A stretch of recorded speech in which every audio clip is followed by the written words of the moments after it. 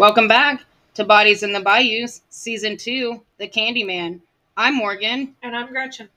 The Candyman, a.k.a. Dean Corll, also known as Houston's mass murderer, stalked young boys in Houston and surrounding suburbs from 1970 to 1973, along with two teenage accomplices, Elmer Wayne Henley and David Owen Brooks.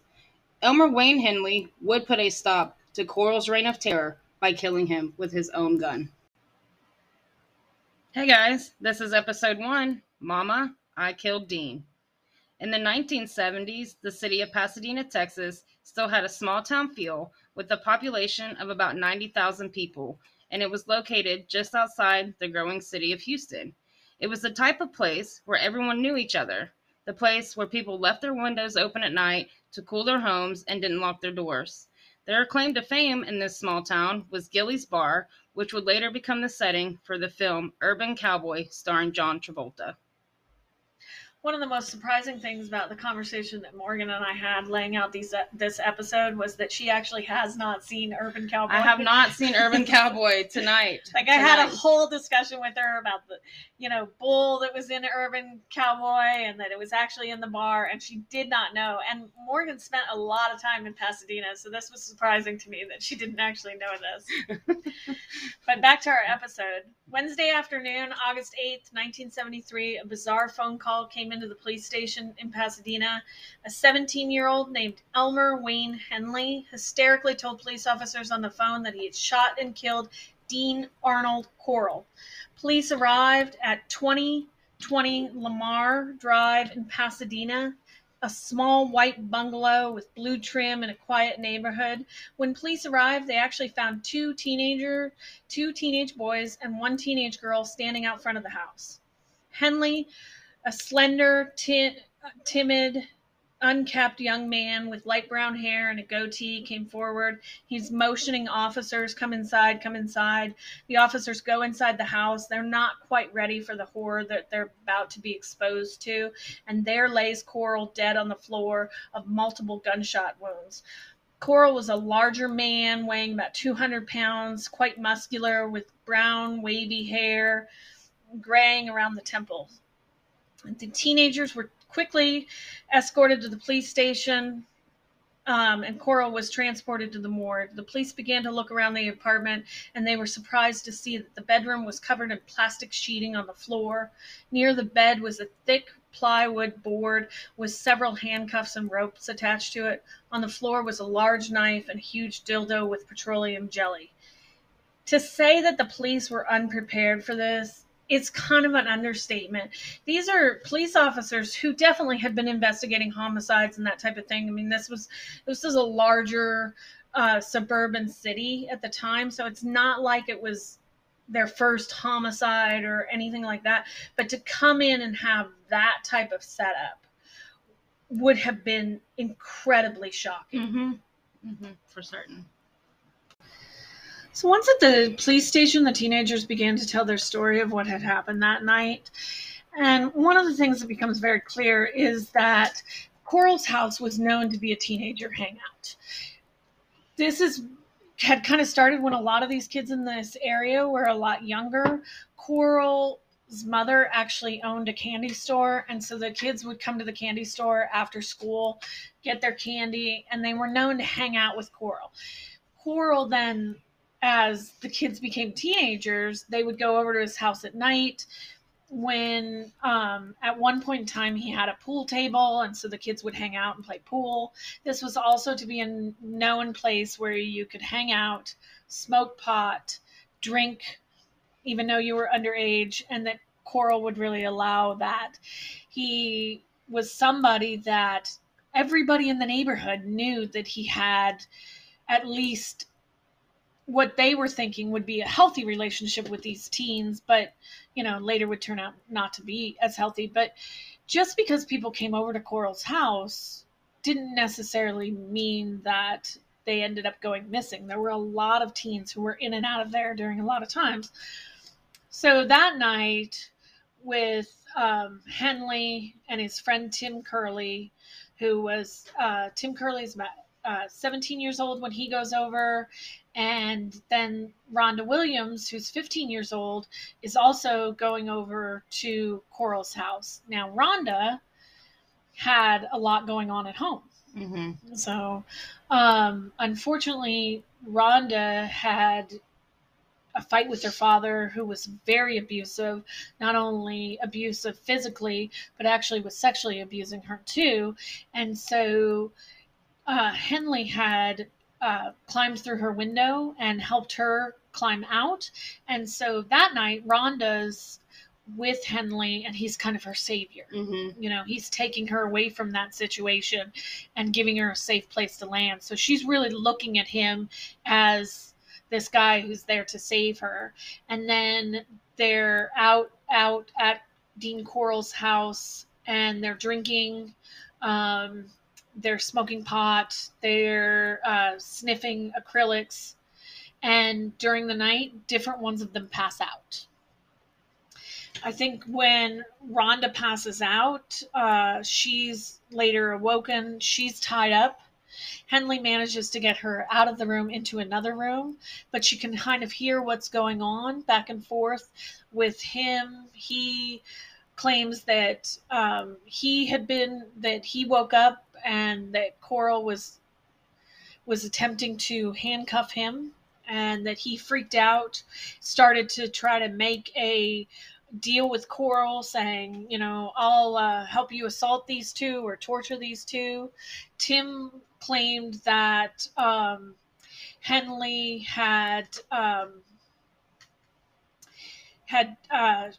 was kind of fighting back and forth with him, and then that Corll was threatening Henley with the gun. So during that, Tim is also tied up at this point. Mm-hmm. And so, and in this struggle, then Corll finally sets down the gun. And at that point in time, Corll and Henley are fighting. Part of what they seem to be fighting over is that evening that Henley had actually brought Rhonda there. Yeah, seems to be the argument was that Corll seems to be expecting a different type of evening, and now there's this girl. And so he's trying to get Henley to sexually assault Rhonda. Right. I mean, he probably thought the night was going to go differently because the MO or the whole thing was, you know, Henley bring over a male for him, right? A male for him, and so when he shows up with a female too, you know, it's messed up his whole evening. He's probably planned out in his head, you know? So at that point in time, when Henley picks up the gun, Henley is yelling at Corll, this has gone far enough. And Corll proceeds to kind of walk forward toward Henley, saying, just kill me, kill me. And Henley shoots and kills him, emptying the gun. Mm-hmm. I mean, it was going to be probably either Corll or Henley at this point that was going to go down. Because when Henley has, at this point, kind of defied him. Right. You know, by freeing his friend and Rhonda, right? So he's probably in disbelief that he's done that. And, you know, he was probably going to go, I mean, he might have gone after him, you know? Well, and I think that that's a very good possibility. Mm-hmm. So this night, at this point in time, when police interview Curly, he actually says that Henley, shortly after the killing, pulled him aside and said, if you weren't a friend of mine, I could have gotten $1,500 from you. Police took the statement cautiously at this point. They're not really, you know, they're hearing these stories. So, and Curly's telling him that Corll was a homosexual and a pedophile, and that he intended on raping and murdering both him and Rhonda. Mm-hmm. And there's so much to that I think, you know, at that point is a lot of disbelief. You have these young teenagers, and you have this what it seems like a very far-fetched story, but there's enough evidence in that apartment that they're certainly, you know, believing them. I mean, when they arrive at the apartment, the one thing that always got me about this was the sheeting on the floor. Yeah, and it was a house, by the way. Oh, sorry. The house, yeah. The sheeting on the floor of the house. I mean, can you imagine walking in and being like, what is this about? Yeah, You know? I mean, at some point in time, I think you would be like, you don't see that every day. But I think, part of that is when you delve into what they're kind of talking about, they seem to have passed out in a living room type area, and this seemed to be in a bedroom that was kind of off and kept like out of sight from the teenagers who would party there. Not until, you didn't want to get taken back there. No. So, and then, so Corll's death certificate actually states that he was an electrician for the Houston Light and Power Company. So that's what he was doing at that point in time. But previously, the way that he got to know a lot of these kids was through the candy shop. So at this point, at the point of his death, the candy shop had closed. And that he was shot and killed at 2020 Lamar Street in Pasadena, Texas. He was shot once in the chest and 3 times in the back of the head. I think that the one thing that you can say about Henley is that he certainly was going to kill him. Oh, sure. I mean, I don't think that he I think that he knew that if Corll got back up, he was in trouble. Oh, sure. So, I mean, I truly believe he would have been in trouble too. Yeah. And I think that, so the 2 other victims in this, Rhonda Williams and Tim Curley, don't talk publicly about this case for decades. Mm-hmm. They gave their stories to the police when they were first interviewed, but for decades they didn't talk publicly. And this is a horrific night. And Rhonda Williams was already a victim, and then this just, I mean, can you imagine forever? I mean, you're getting away from a terrible situation, thank God, right? But you're forever connected to these other men that didn't get away. I mean, you are forever connected to that. Yes. So I can't imagine living with that. I can't imagine living with that either.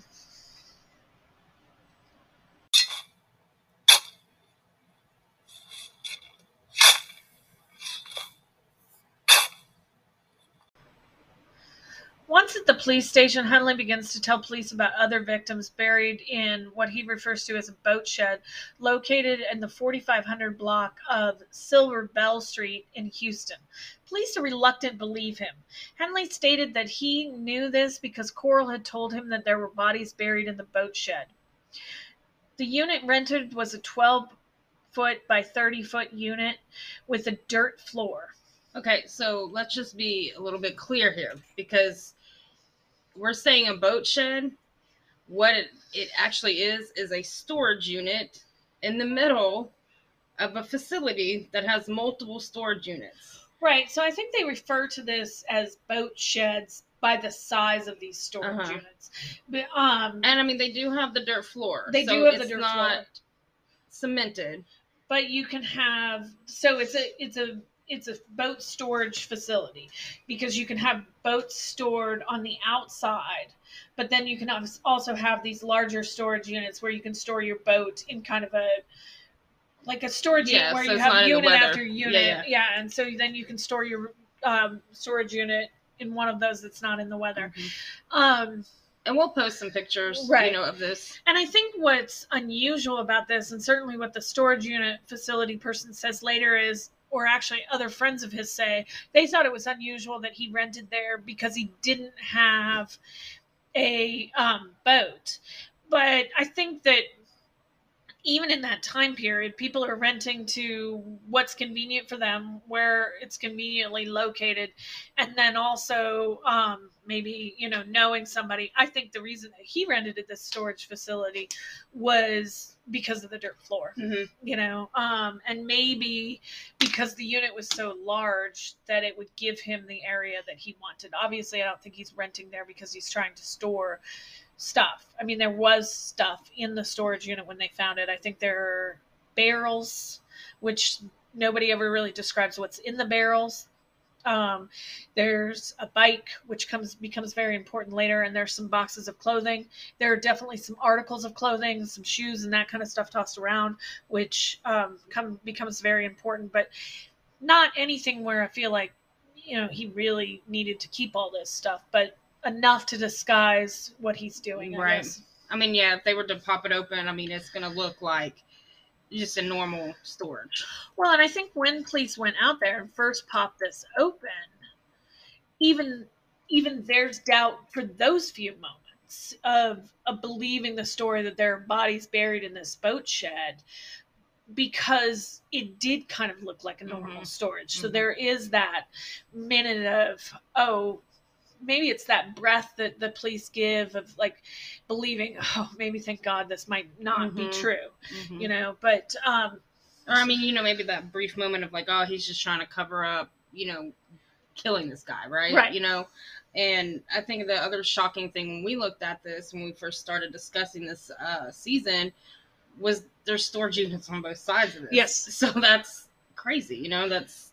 Right, because I mean, you do start to wonder, like, would there have been a smell, you know? But, so even as they arrived in this large storage unit area, police were still operating under this idea that maybe it wouldn't be true. But again, they did have kind of the press all lined up there too. So you get these photographs of the press lined up, talking to different people. They're out there joking with the officers and the trustees. So they kind of emptied the jail cell in order to bring the trustees up there with shovels to start digging. And so, like, let's just kind of, if you want to just briefly describe maybe what a trustee is for some of our listeners that may not know, you know, what they are doing, you know. So a trustee certainly can be anybody who's serving time in the jail. So you could have been arrested for, say, a minor drug offense or drinking and driving offense or something like that, and you could be serving any number of time there. You could be just there for the day until you get somebody to bail you out, or you could be serving a sentence of less than a year, or you could be awaiting trial. So if you think about it, here's a guy in this jail cell who got picked up for maybe smoking pot last night, and another guy sleeping off, having too many last night, and then they're woken up to the police saying, we're going to go out, handing them a shovel,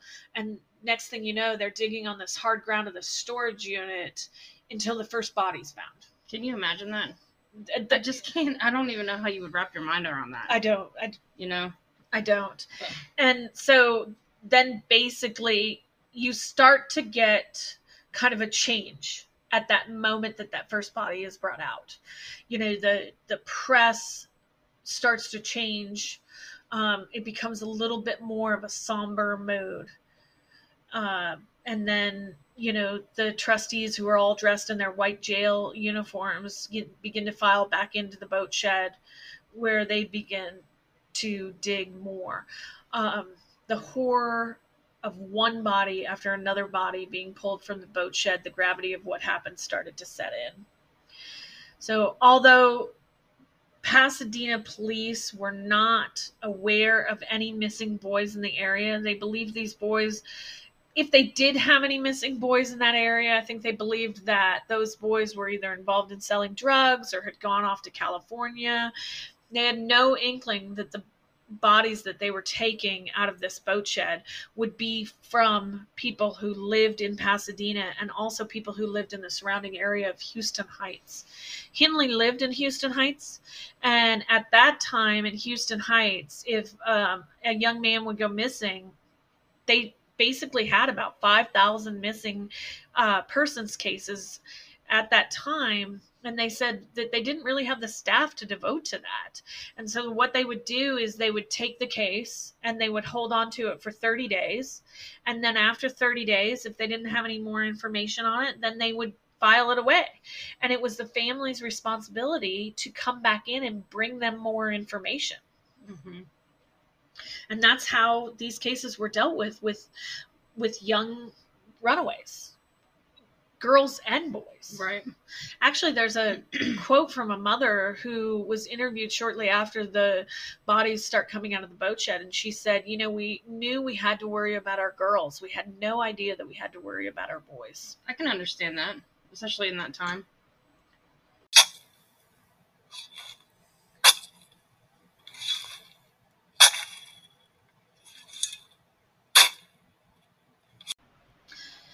So that day, police interviewed the owner of the boat shed to find out how long that Corll had actually rented this boat shed. And he had that storage stall for 4 years.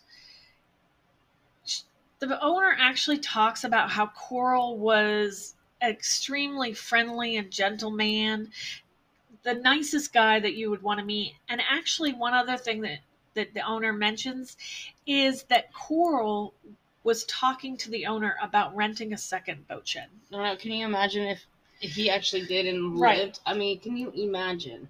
You know, well, and wouldn't you be like, what do you need to put in there? You don't have a boat in the other one. Yeah. I mean, really, you know, I mean, I guess it's none of their business what they have inside there, but, you know, it's just, but that's just, I don't know. It's bizarre. It is. A friend of Corll's also comments that, of course, that he didn't even have a boat. But his father actually comes forward when they go to tell him that he had passed. His father says, it's not possible. This is, you know, as the police are explaining that his son was killed because these kids were kidnapped and, you know, there was homosexual activity. His father says, no, it's not possible. That he believes that Henley actually set up his son. Mm-hmm. So that his son was the nicest person, that he was actually even engaged, that his son dated women, which, you know, we know a whole lot more about this now and about pedophiles, and it doesn't really have anything to do with that. But you know, and the father, this is his loss. I mean, you know, he's lost his son, but at the same time, it just goes to show you how deep the belief was that nothing was going on either. Mm-hmm. So he believes that Henley was probably on an alcohol and drug binge, and that the only fault that his son had in this was the fact that his son was such a hospital person to everyone that these people took advantage of him and murdered him. So, Teenage boys, yeah, mm-hmm. basically, that they set him up. That day, 8 bodies would be dug out of this boat shed. That was on the first day of digging. We'll talk more about the other days of digging, but on the first day alone, 8 bodies would be dug out of there. They were covered in plastic and covered in limestone and wrapped in plastic. So it was horrifying to the people who were involved. Mm-hmm. And again, you know, it's like when we were talking about those trustees and, you know, they uncovering this, right, you know, that day, and it had to be shocking, mm-hmm, you know, and to the officers involved. I mean, you know, this is, you know, this case would garner national attention because it was unheard of. Mm-hmm. You know? So, you know, around this time, the police did allow Henley to call his mother from a radio car phone just outside the boat shed where they're digging up the bodies, basically. And I guess today we're going to leave you with the phone call to his mother that he made. And just join us next time as we continue to cover the Candyman. Hello? Mama. Who's this? It's Wayne. Yes, this is Mama, baby. Mama? Huh? I killed Dean. Wayne? Ma'am? What are you doing? Yes. Oh, God. Where are you? It's all right. It's all right. It's all right. Where are you? I'm out of this warehouse. Where? Out of that warehouse, Kitty. Can I come out there? Yeah. Okay. It's on the Island Park? You can't. No, you can't come. I'm with the police, Mama.